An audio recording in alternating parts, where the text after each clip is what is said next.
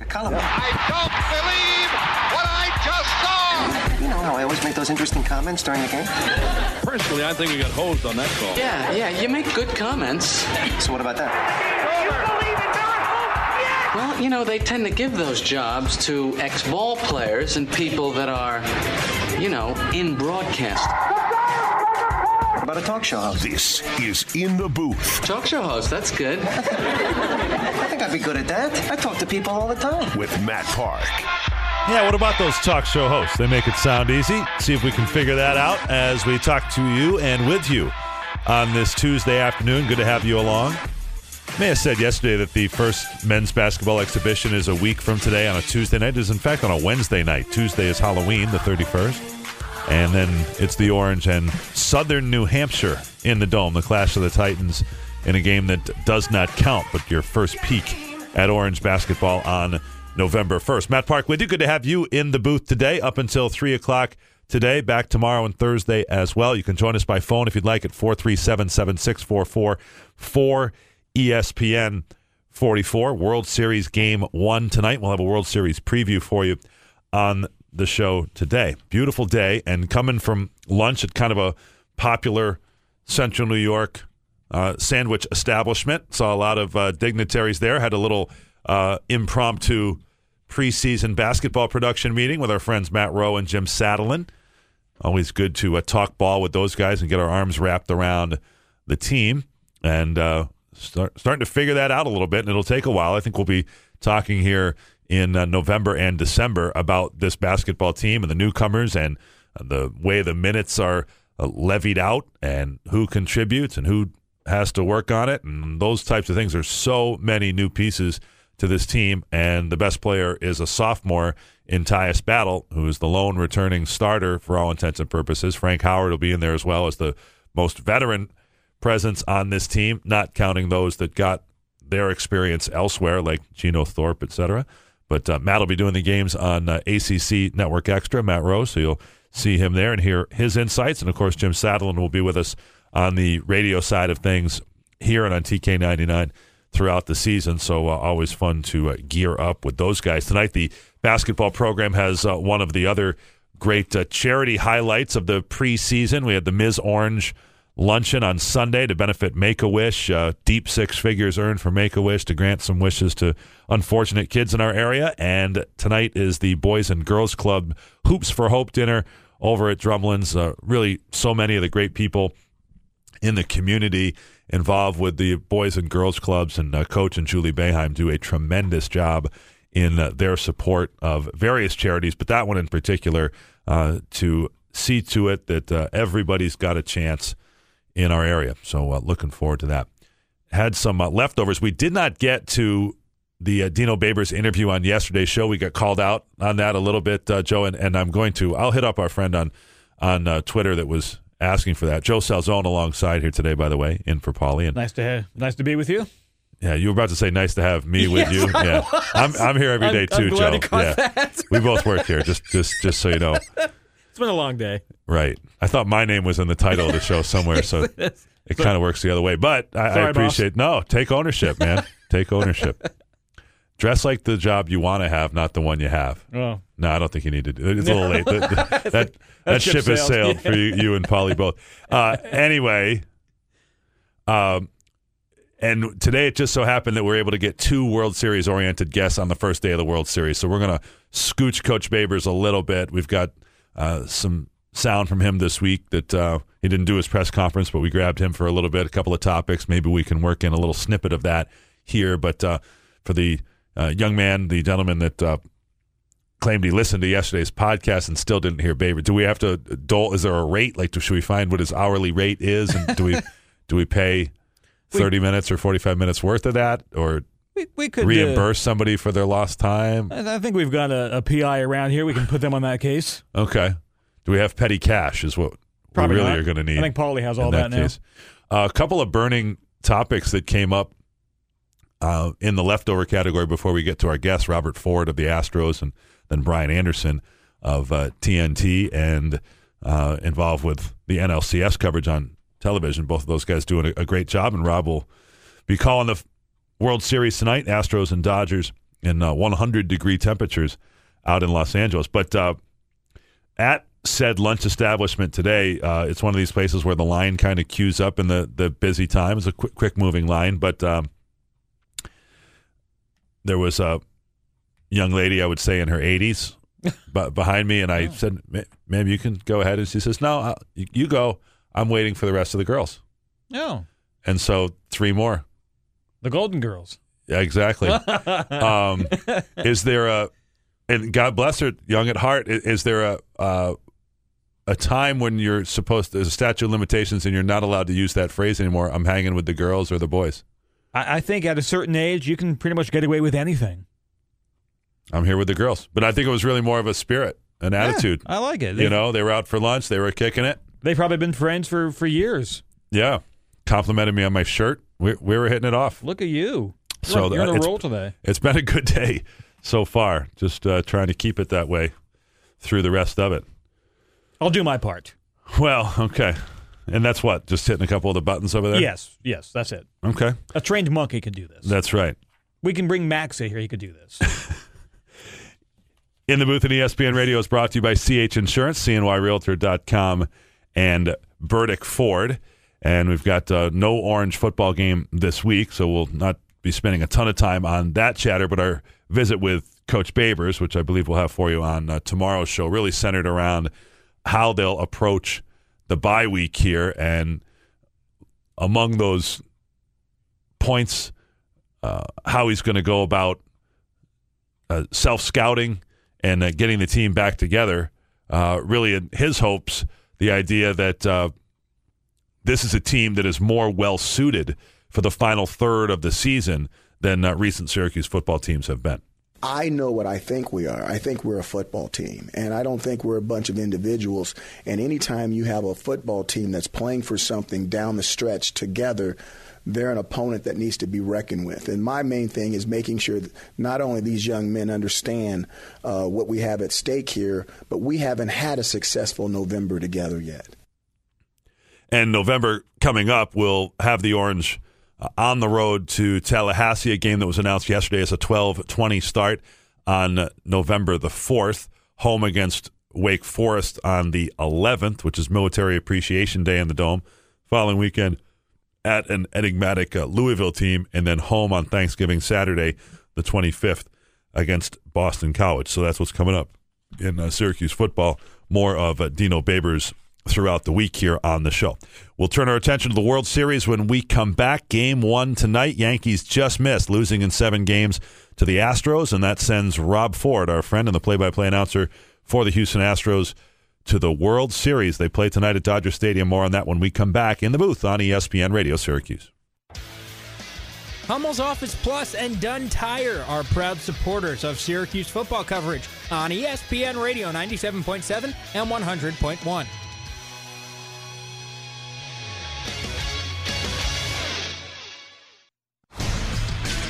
Hi, it's Jim Boeheim, and you're listening to the Pulse of the Orange, ESPN Radio 97.7 and 100.1. This is In the Booth with Matt Park. 2-2. And Altuve pokes one to left field fairly deep. It sends back Gardner looking up. It's gone! Into the first row of the Landry's Crawford boxes. Jose Altuve puts the Astros up 4-1. 4th postseason home run for Jose. He would go on to hit 5 so far. Of course, it helps when you have 3 in the first day of the postseason. Jose Altuve, the call from our friend Rob Ford, who joins us now in the booth on ESPN Radio Syracuse. Robert, good to have you with us, and I'm happy for you, man. That's a long way from the Binghamton Mets to now be in the World Series with the Houston Astros. Pretty cool. It is pretty cool, and thanks for having me on. But, yeah, it is a long way. It's funny. One of the sports talk radio guys in Houston tweeted asking people what they were doing when the Astros were last in the World Series in 2005. And I actually wrote that 2005 was actually my first year with the Binghamton Mets. And it was a seasonal job. After the season, I was delivering pizza for Papa John's for 2 months. And that's what I was doing when the 2005 World Series was going on. So, not doing that anymore, though, thankfully. Very cool. Yep, good for you. The Astros, of course, then were in the World Series as a National League team against the Chicago White Sox, and now back looking for their first championship as an American League team, winning the American League pennant, beating the Yankees, as people around here know, in 7 games. And obviously being in it every day like you are, Rob, that's not an unusual thing, and they've been an American League team in your whole time with the Astros. But I think for some people, this used to be a NL West series on a regular basis, Houston and Los Angeles. So that's kind of a little weird, I think, for the national folks to get their arms around still. Yeah, definitely. I mean, the Astros and Dodgers, they had some battles. I mean, the Astros had a lot of trouble trying to get past the Dodgers in the late 70s, and they actually had a one-game playoff, Game 163 at Dodger Stadium back in 1980 that the Astros won to get to the postseason for the first time. Joe Niekro threw a complete game to get the win for that. They met in the 81 playoffs as well when they had the split season and played in the National League Division Series in 81 against each other, and the Dodgers won that in 5 games. So, yeah, there is some history, but it's mostly ancient history for a lot of people who are Astros fans that are in a certain age. But yeah, it should be fun. I mean, these teams haven't met at Dodger Stadium since the Astros were in the National League, and they haven't played each other since 2015. Well, good. It's fresh for that reason. I know there are a lot of common connections, and certainly when those of us on the outside start looking in at the World Series and trying to draw some of those storylines that A.J. Hinch and Dave Roberts go back and are tight, and there's that certainly. And then there's, of course, from a Houston perspective, there's the meaning to the city. So ravaged by the hurricane, you guys had to play some games on the road as a home team this year in Tampa, if I recall. But how big of an ordeal was that, and how did the team sort of coalesce around that? And now it has a real sense of an opportunity to bring something to the community, which means something in every year that somebody's in the World Series, but even more so here in 2017 for Houston. Yeah, I've definitely heard from a lot of fans who are really excited, obviously, about the Astros being in the postseason, but also have stories about, still being displaced from their home, not sure when they're going to get back in their home. I think much of Houston has recovered as well as could be from Hurricane Harvey and all the rain that was in Houston. It was like 40 inches of rain or something like that over 5 days. But there definitely are a lot of people who are still hurting, and a lot of people who are still dealing with the after effects of that hurricane, which I mean, it's hard to believe it's been almost 2 months since it happened. But for a lot of people, they're still dealing with some after effects of that. You mentioned the series in Tampa. I mean, funny thing. Well, I don't know how funny, but so the Astros had a stretch where they played 16 of 19 on the road. Part of that was because, as you mentioned, that series they had to play against the Rangers at Tropicana Field. Right when that 16 of 19 stretch started, we were in Anaheim, and I wound up having to go to the hospital. I had an appendectomy. Right. So I wound up missing all 19 of those games while recovering from that. I had surgery in Anaheim, and then I had to wait in Dallas for a few days after my surgery because I couldn't get back to Houston because of the hurricane. So I was actually able to get back, fortunately, after a few days, and was laid up for a little bit during that time when the Astros had that series in Tampa. They got moved and had to play quite a few games on the road. Yeah, we're visiting with Robert Ford, Syracuse graduate and the radio voice of the Houston Astros. Game 1 of the World Series is tonight. We can go over the lineup and some of the other key figures here, Robert, but I thought, especially as it relates to the hurricane, I'm thinking about a Justin Verlander who comes over and has a tremendous finish to the season. He's had a couple of great postseason starts, and he walked into not Houston as we think about in its best of times, but Houston right when it was underwater. How has he in particular embraced this opportunity to play on the biggest stage and during a time when it's probably tough to be a Houstonian? I mean, he's really embraced it. I mean, it's been really impressive. Right after he got traded over, he had a message on social media, a video message talking about, how excited he was about the opportunity, and also talking about trying to help some of the hurricane victims. And I know he's, through his foundation and some charitable efforts has gotten some money out there and helped some people. And, that was an impressive gesture, obviously, for a guy who had never played in Houston at that point and had accepted a trade. It was really neat for him to do that, and I think helped him win some people over. And then his pitching has helped win over anybody else. I mean, he's won all 9 games he's appeared in in an Astros uniform, including the postseason. I mean, he's been all you could have possibly have asked for. A lot of people in Houston compare it to Randy Johnson coming over in 1998, and Randy Johnson had a great run with the Astros in the regular season and actually pitched well in the postseason, although the Astros didn't get out of the first round that year. But a lot of people have compared his impact to that as far as trades in Astros history go. And, you already add him to a staff that's got Dallas Keuchel to it, and as we know, pitching changes quite a bit in the postseason, the way that the games are played and the series are spread out more than they are during the regular season. What a 1-2 punch, and what do you anticipate from Keuchel tonight as he opposes Clayton Kershaw? Well, I'm kind of curious just to see with both of these pitchers how the offenses kind of react to them. I mean, these are two teams that aren't very familiar with the pitchers they're going to be opposing. Dallas Keuchel is going to be pitching at Dodger Stadium for the first time ever tonight. And Clayton Kershaw, he faced the Astros once in 2015, but that's the only time he's faced them since the Astros moved to the National League. So it's going to be interesting to me just to see how guys try to adjust. I mean, obviously, there's plenty of video, there's plenty of scouting and all that, but it's not quite the same as facing a guy, especially when you're talking about elite pitching like Keuchel and Kershaw. But I expect both to be really good. It's one of those games where obviously you expect it to be a pitcher's duel. Of course, it doesn't always work out that way. But I definitely think that it's going to be a fun game to watch and a close game to watch tonight. No question. I kind of like the fact that there aren't, in this case, the well-worn matchups and all that predetermined like it might be, in an LCS, Yankees, Indians, Yankees, Red Sox, or however that might work out. When teams are very familiar, it feels like then it's almost rote that the managers know exactly who they're going to get for certain situations. And in this case, we might be able to think along with it a little bit better. Yeah, I think that's a good point. And that's one of the things that excites me about it. And, being a broadcaster and being a baseball fan, I'm really looking forward to watching this Dodgers team. I obviously watched them from afar, seen them a little bit on TV, but haven't watched them up close. And, most of the year, the Indians, they made a late surge, had that great run last couple of months of the season to pass the Astros for best record in the American League. But for much of the summer, it's been the Astros and Dodgers, the two best teams in baseball.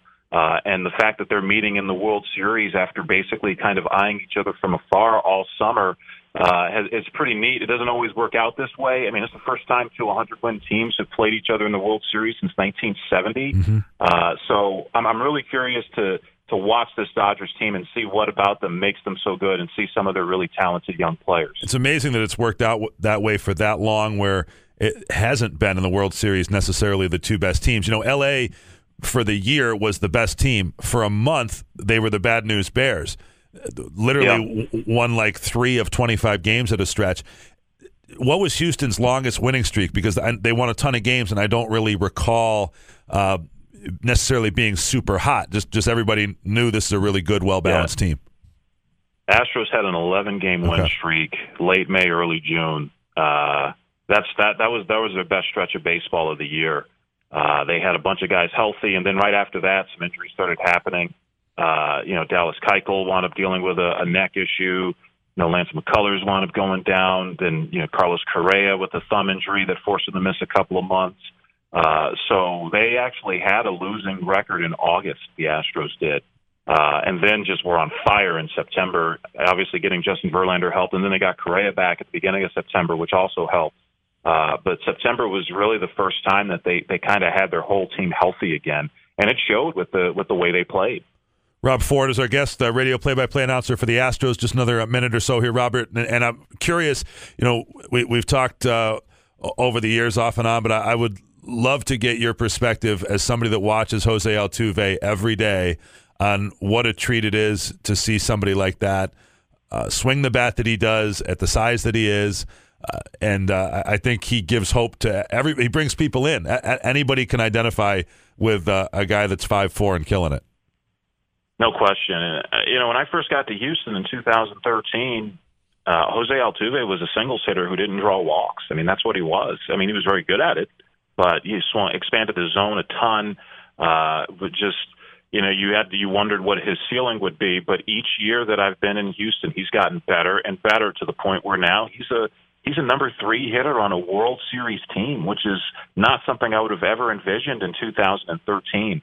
But he is somebody who always wants to get better, who's always trying to learn. Now, last year he was third in the MVP voting. He still wanted to get better, and he has. And it's really been impressive to watch his evolution. And then beyond that, he's a guy who he plays hurt. He wants to be in the lineup every single day. He hates days off.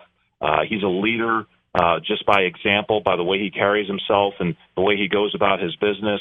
He's great in the community. He's great with the fans. I mean, he really is everything you could possibly want in a superstar. Good stuff. Can't wait to see how it plays out here starting tonight. Best of 7 series, 100 degrees in Los Angeles, which is odd for anywhere at this time of year. But gut it out. Enjoy it. Happy for you, man. And we look forward to watching and listening.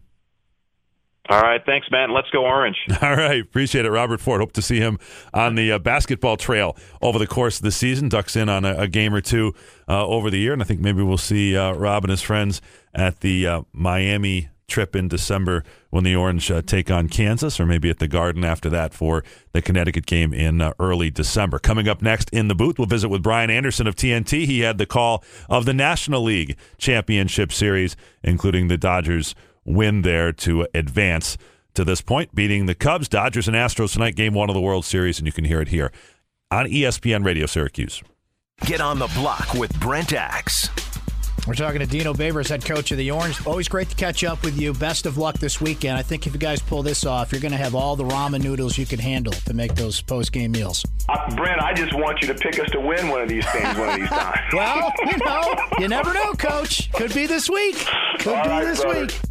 On the block with Brent Axe, 4 to 6. ESPN Radio 97.7, 100.1, 1200 AM and 1440 AM. Live from the DBOffers.com, powered by Drivers Village Studio. This is ESPN Radio. 97.7 FM, Syracuse. And 100.1 FM, Oswego. Do we care? Interesting. I doubt it. No, wait, the other thing. Tedious. But we will do this segment anyway. Don't care anymore. Here's Joe Salzone. I don't care no more. The Eagles are down by 2, and that's not a score this time. Left tackle Jason Peters and middle linebacker Jordan Hicks were both injured last night. Peters injured his right knee. Hicks suffered a ruptured right Achilles tendon. Nevertheless, the Eagles were able to beat the Redskins 34-24. The Eagles are hot, just one loss so far this year. Carson Wentz's stock is rising significantly. I did hear this morning that the Eagles had potentially good news. Jason Peters got hit, looked like by a helmet on the side of the knee, which is never good. That tends to rupture things, and they said it was not as bad as originally feared and might not necessitate surgery. And so if no surgery, then he would be eligible to return this year. SU alum Bob Costas is among the nominees for the Baseball Hall of Fame's Ford C. Frick Award. In 2018, I had to slow down when I read that. You really did. You went down to 15 miles per hour there. Yeah. Costas, a longtime announcer on NBC, is up against fellow broadcasters Joe Buck. Had to slow down for that, too. And Al Michaels. The winner will be announced December 13th. Well, it's a matter of if not when that all of these people win the award, maybe with the slight exception of Al Michaels, who people don't associate with baseball the way they do the other two. Certainly they do with Costas. So, in fact, if you had a gun to my head before I saw this paper and walked in, and I saw it on Twitter as well, had Costas already won the Ford C. Frick Award, I might have said yes. But, no, he needs to win it. So out of this group here, then Costas has to win it. Buck's too young. He'll get his turn. Because at the end of the day, Buck's going to have called 20 World Series. And Al Michaels is tremendous at everything he does. Did the Reds on radio in the Big Red Machine era in the early 70s, then handed off to Tom Brenneman, or to Marty Brenneman, who's still had that job from the mid-70s on. And Al Michaels is great, but I think people think football with Al Michaels and then Miracle on Ice before they think of baseball. I think that's a fair point. And a Montreal man says that he has been given a ticket for singing in his car. Taufik Mawala says he was driving home last month and was singing aloud to the 1990 dance music hit "Gonna Make You Sweat." I'm not singing it for you, man. I know I'd pay your fine if you did. Mawala said that he was pulled over and given a fine for $117 for, quote, screaming in his car. He's going to contest it. I would hope so. That's pretty steep. I would love to know the basis for a $117 fine for screaming or singing in your car, even with the exchange rate that feels like it's a little much. Yeah. Can we the back up exchange rate, just by a the way, little is bit? $146 Canadian. Oh, it is. Wow. Yeah. Damn, that's steep. That's a hefty fine for singing too loud. I noticed you didn't slow down for the name Taufik Maiola. I practiced. And he's not even a famous person. It's not like anybody would notice if you got it wrong. What song would make you sing at the top of your lungs in the car? Smells Like Teen Spirit from Nirvana. Really? Yeah. Big Nirvana fan. That's a good one. I'm not someone that sings along unless it's like an easily recognized, like a Christmas song I could sing to without looking up the lyrics. But even a Nirvana song I've listened to thousands of times, I would still have to look up the lyrics. Would you actively have like the lyrics on your phone as you were singing? You'd look them up? I mean, I'm sure that wouldn't be the wisest idea. I'm more the one to either make up my own lyrics or incorrectly assume that I already know what they are and so mess them up. Or sometimes intentionally do it for effect. Maybe the lesson learned is it's okay if you want to sing, just roll up your windows. Yeah, I mean, he's that's a good lesson for everyone. I mean, maybe he was a bad singer. Maybe he was a great singer. Maybe he enhanced the enjoyment of the commute to the people around him. I sincerely doubt that, though. Yeah, that's probably not a great... That's not exactly is it a pick-me-up kind of share tune? Yeah, it's like the TV upbeat. commercial with the Sweet Caroline. People are singing at the... Yes. At the that's a sing-out-loud song. Well, I think people get into that at games. In the story, there's a quote from this guy's wife who says something What's along Mrs. Maiola's name? Stephanie, I think, or something pretty... Taufik and Stephanie. Taufik Maiola. She says she hates that song, and if she had caught him singing that loud, she would have fined him $300. Oh, so I don't know if I would... Sounds like trouble in the... Yeah, I don't know if I'd rather go home or go to jail. Yeah. Well, pay the fine, move along. Yeah. Hope he got his money's worth with the singing. Thank you, Joe. He'll never listen to that song again. Oh, Do We Care? Brought to you, of course, by our good friends at Cam's Pizzeria. Cam's, love it first slice. Brian Anderson of TNT. When we come back, talking baseball, Game 1 of the World Series preview. Brian had the Dodgers-Cubs series on TV. We'll check in with him when we come back in the booth on ESPN Radio Syracuse. Listen all day and be caller number 5 when prompted for your chance to see an advanced screening of ESPN 30 for 30 Nature Boy The Ric Flair Story at the Red House Arts Center on Thursday, November 2nd. Get an exclusive behind-the-scenes look at the legendary wrestler before it airs on TV. Winners will see the movie, have a chance to win the complete 30 for 30 library, and enjoy a free meal. After, stick around for a Q&A with Brent Axe. Brought to you by United Auto Supply. ESPN Radio Syracuse. This is In the Booth with Matt Park. And Turner in the air to center field. The ball's hit well. Martinez on the run. This is way back, and it is gone. It is a walk-off home run for Justin Turner. And then a minute of celebration from Brian Anderson on TNT. Great job with that. And he joins us now on In the Booth and ESPN Radio Syracuse. Hello, BA. How are you? I'm doing great. Great to hear from you again, man. How's everything in Syracuse? Good. I made a little note here at the end that I would say, hey, maybe we'll see you in March, but it's a long way off, my man, if you know what I mean. You got to get there. I'm I'm the voice of the Orange in the NCAA tournament. They never lose when I'm around. I know. So we'll need you there and hope that we can cross paths again for what is really another of the most exciting times of the year.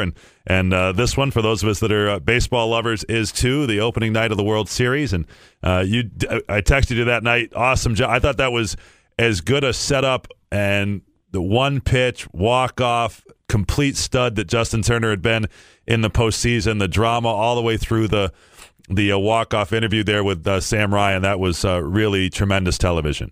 I appreciate that. That means a lot. You know, every time I do a Syracuse Orange game, or if I'm on the radio with you in Syracuse, I always feel a little more nervous about it because there's so many broadcasters, and it's kind of the broadcasting mecca, you know. And my representatives are all Syracuse guys. I feel like a proxy Newhouse. There you go. But no, I appreciate that. It was great fun, and we had one of those moments that you as a broadcaster you live for. You hope you get a chance to call, and more importantly, you hope you don't screw it up. So I thought the best thing for me to do right there is just shut my mouth for a little while and watch all the scene unfold below us, and all of our cameras have microphones on them too, the handhelds that are on the field and running Turner in, and so it was just really great theater all the way around, I thought. Yeah, I love it. Brian Anderson's our guest. We're going to confer an honorary Syracuse University Newhouse School degree on him, and really cool. Not to talk too much shop, because we do a little bit on this show. That's kind of the premise of it. But I have used that, Brian, with our students. You weren't getting paid by the word there, but that was literally a minute of silence other than the crowd sound, the reaction, the devastated Cubs walking down the dugout steps to the clubhouse, and really great. And what an emotional time it is, obviously, in a league championship series to get back to the World Series. It would have been a huge accomplishment for the Cubs, who ended that long 108-year drought last year. And this has been great for baseball and great for TV to have the four biggest markets in America represented in the Final Four, in essence, in MLB this year. Yeah, it was good. I mean, I like the fact that the Astros are in it, and Houston, after what Houston's gone through. I'm a native Texan, so I feel very connected to the Astros. I grew up an Astros fan, grew up going to the Astrodome, so I think the national narrative probably would have been better served if it was the Yankees and the Dodgers, because of that historic rivalry they've had through the years. But honestly, the best World Series is going to be the Astros and the Dodgers. No disrespect to the Cubs and the Yankees, but the two best teams I saw all year was the Dodgers and the Astros. I just think the talent, and then the ads that they made, both franchises made. Of course, Houston getting Verlander was probably the one piece that put them over the top. So I love the matchup, and I'm glad both are in it to this point. You got two 100-plus win teams, which that hasn't happened in a long, long time. 1970. I think it does matter. 1970 last year. Oh yeah. So I mean, there you go. I mean, I think it does matter what happens in the regular season, and you protect the division winners like the new format does over the last few years. So I love the matchup, and I love the fact that Keuchel is going to get on a stage with Kershaw. I know he's won a Cy Young Award, and people are familiar with the name, but there's a lot of people around the country that haven't really watched Dallas Keuchel pitch, and this he's so great to watch and entertaining. And then Verlander's going Game 2 for them against Rich Hill, and then you get to learn Rich Hill's story, which is a phenomenal story as well. And I know Joe Buck and John Smoltz know that story well, and we've chatted about it too. So I think you get to learn about this guy who's 37 years old and was pitching an independent ball in Long Island 2 years ago, and now he's in a World Series. So I love that part of the game as well. Brian Anderson is with us, had the NLCS on TNT, does the Brewers games as their lead television announcer during the regular season. I was at a game in August. I said, hey, I want to go see these Dodgers being this good, and I had never been to Citi Field in New York prior to this year for a game at least, and fell in love with it and went back a couple weeks later, and Rich Hill could not keep the ball in the ballpark against the Mets. He gave up, I think it was 3 or maybe 4 home runs in the first 2 innings. Literally, he had not given up more than a home run in a game for years and years going back. I was in the TV booth with the guys kind of looking it up with him. But and it just goes to show you can have good days and bad, but over the long haul, he really has been tremendous on numerous teams here since this sort of rebirth, as you pointed out, coming back from independent ball, and we ought to see a very well-pitched World Series. Yeah, well, and it's not just the starters, and I think what you're going to find out here, the Astros will be more willing to stick with their starters, but what I experienced with the Dodgers, covering them the last 3 weeks of the season, we had them twice on Sunday MLB on TBS, and then, of course, I had them in the Division Series and the LCS. So what I've seen from them and what makes them so good is their bullpen, and they have 5 pitchers down there. I called them the Fantastic Five, but they've got 5 guys that most of them, 4 of the 5 have been closers. Of course, Jansen still is a closer, but then you add Maeda to the mix, who is deadly against right-handers. I just don't see anybody beating him, so you better have a lead and better not give up that lead after the 5th or 6th inning, or you can't beat him. because Jansen gives you the 2-inning possibility, which means if you get into a little bit of trouble in the 6th or the 7th, you can afford to stack it up a little higher. So if Brandon Morrow gets into a little trouble, you have a guy like Sangrani that could come in. You got a guy like Maeda who could come in. So, they have plan Bs for all of their late high leverage, as we call it now. They call it now high leverage relievers, because you have Jansen, who's Mariano Rivera right now. He's untouchable. I mean, you can't even – a base hit is a rare thing against him. The only base runners I saw against Jansen was a hit by pitch. So he's on top of his game. He's at the prime of his career, and that's a weapon that nobody has in the postseason.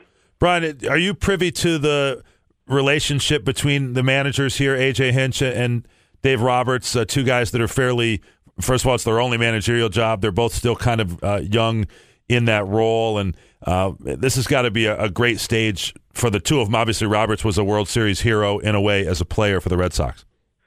Yeah, Roberts is the reigning manager of the year in the National League, so, the Dodgers had a great season last season, and his first year, I thought he did a really good job. He's excellent with the media. That's a big part of the job now is information dissemination. And I think you look at guys like Joe Madden and Craig Counsell here in Milwaukee, that there's a blueprint now for a manager, how that information is passed along to fans and how you handle topics and how you handle controversy. It's a big part of it. And I think Dave, that's where he shines. I mean, I think he's great. I will say, from the Dodgers' perspective, they are pretty much a blueprint type organization, meaning they go into every game with a game plan of how they want to pitch certain guys. We chronicled it throughout our series, but it's not even about roles guys pitch. It's more about matchups. So you may face 3, 4, and 5 in the batting order, maybe coming up in the 7th inning, and so they'll use their second best pitcher Morrow in the bullpen in that inning, saving Jansen. So not so much about who's got the 6th, 7th, or the 8th and the closer. It's more about, okay, what part of the order is coming up. So once the series starts, you'll be able to find out right away how they're connecting to certain part of the order. So that part of it is already premeditated.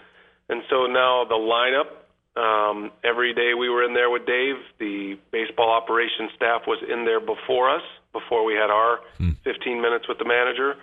And out of that room would come Andrew Friedman and Farhan Zahidi and all the executives with the Dodgers, and they were pouring through the numbers, talking about who's hot, who's feeling well, the injuries, and then that's how they formulate the lineup. So where they were going to pinch hit certain players and what type of situation. So I think they map out so many scenarios that I think for a manager it just becomes about he and his bench coach and the pitching coach sticking to that game plan. And, Dave's got his book. And sure. So that part of it is new. I think that's changed a great deal here in the last few years. Managers are not going off hunch so much. It's more probabilities. And so I think that's a different way to look at a manager. I would tell you A.J. Hinch is very similar. But I think Hinch now in his second year was able to get some pieces that don't necessarily fit the analytics window. So A.J. Hinch, as he told me, at one point after last year when the Astros did not make any moves, his point was we need some adults in the room with all this great young talent. So you would not go out in an analytics model and sign Carlos Beltran. He makes way too much money for way too little production. Right. However, he is revered in a clubhouse by everybody, especially Spanish-speaking players, Latin players. He's moving into that Godfather classification. So that was a huge piece. And then bringing in Brian McCann to shore up their catching, and Josh Reddick is another veteran guy that kind of grinds it out. So they've added a little bit to their numbers-only parameters and added pieces like that. And then you see the Dodgers add a piece like Utley again and re-sign Turner and re-sign Jansen. And so I think there's a little bit of a combination more than ever with the analytics side versus the heartbeat side. And I think both teams and both franchises are functioning beautifully now, and it's kind of where the game's going anyway. So I like the fact that they're both in the World Series, and I think that's the smart way to to run a franchise. They're not robots. They are humans, and they've added a little bit of that human element into the numbers perspective of how to acquire players and put players in certain positions. Awesome stuff from Brian Anderson of TBS. We have less than a minute, Brian, but I thought in a big picture, really a lot of what you're talking about also dictates the teams we follow most closely here, obviously, are the Yankees, and then the Mets are on this station, and then the AAA of the Washington Nationals is here in Syracuse, and maybe all of them have new managers. But Terry Collins, who's a lifer, kind of from the other school that you're talking about, gone, and Dusty Baker, gone, and the whole division seems like the NL East is changing managers. You need to have somebody that can deal with the things that you're addressing there. Yeah, I think it's important, and that's why it's getting a lot younger. The managers are getting a lot younger. They're more connected to the information here's the thing, the biggest challenge, and when you go into these interviews, and Mickey Callaway would have to answer this question. He obviously did well because they hired him, but you've got to be able to take information, filter it down, and then coach it and deliver it, right? Deliver it and have it coached, taught. That's the disconnect that I've seen in baseball the last few years that teams are now starting to implement. And that's really where you see the turnover and you see the change in an organization. I'm watching it unfold right in front of my eyes with the Brewers. And, there's a major piece that had been missing with a lot of the analytics-driven teams that are now bringing in more, scouts, eyes on players, watching body language, clubhouse chemistry. Those are usually taboo words in the analytics committee leading up to now. But there is a mix, and it's a good mix. It should be. It's not one way or the other, and I think that's what you're seeing manifest itself in the type of person that's being hired as managers. Same with Alex Cora in Boston. So those are the kind of managers you're going to be looking at. All right, Brian, always good to catch up with you. Good stuff. Great insight on the games there. We're looking forward to watching tonight, and we'll see you next, I assume, in the NBA world and then in the March, okay?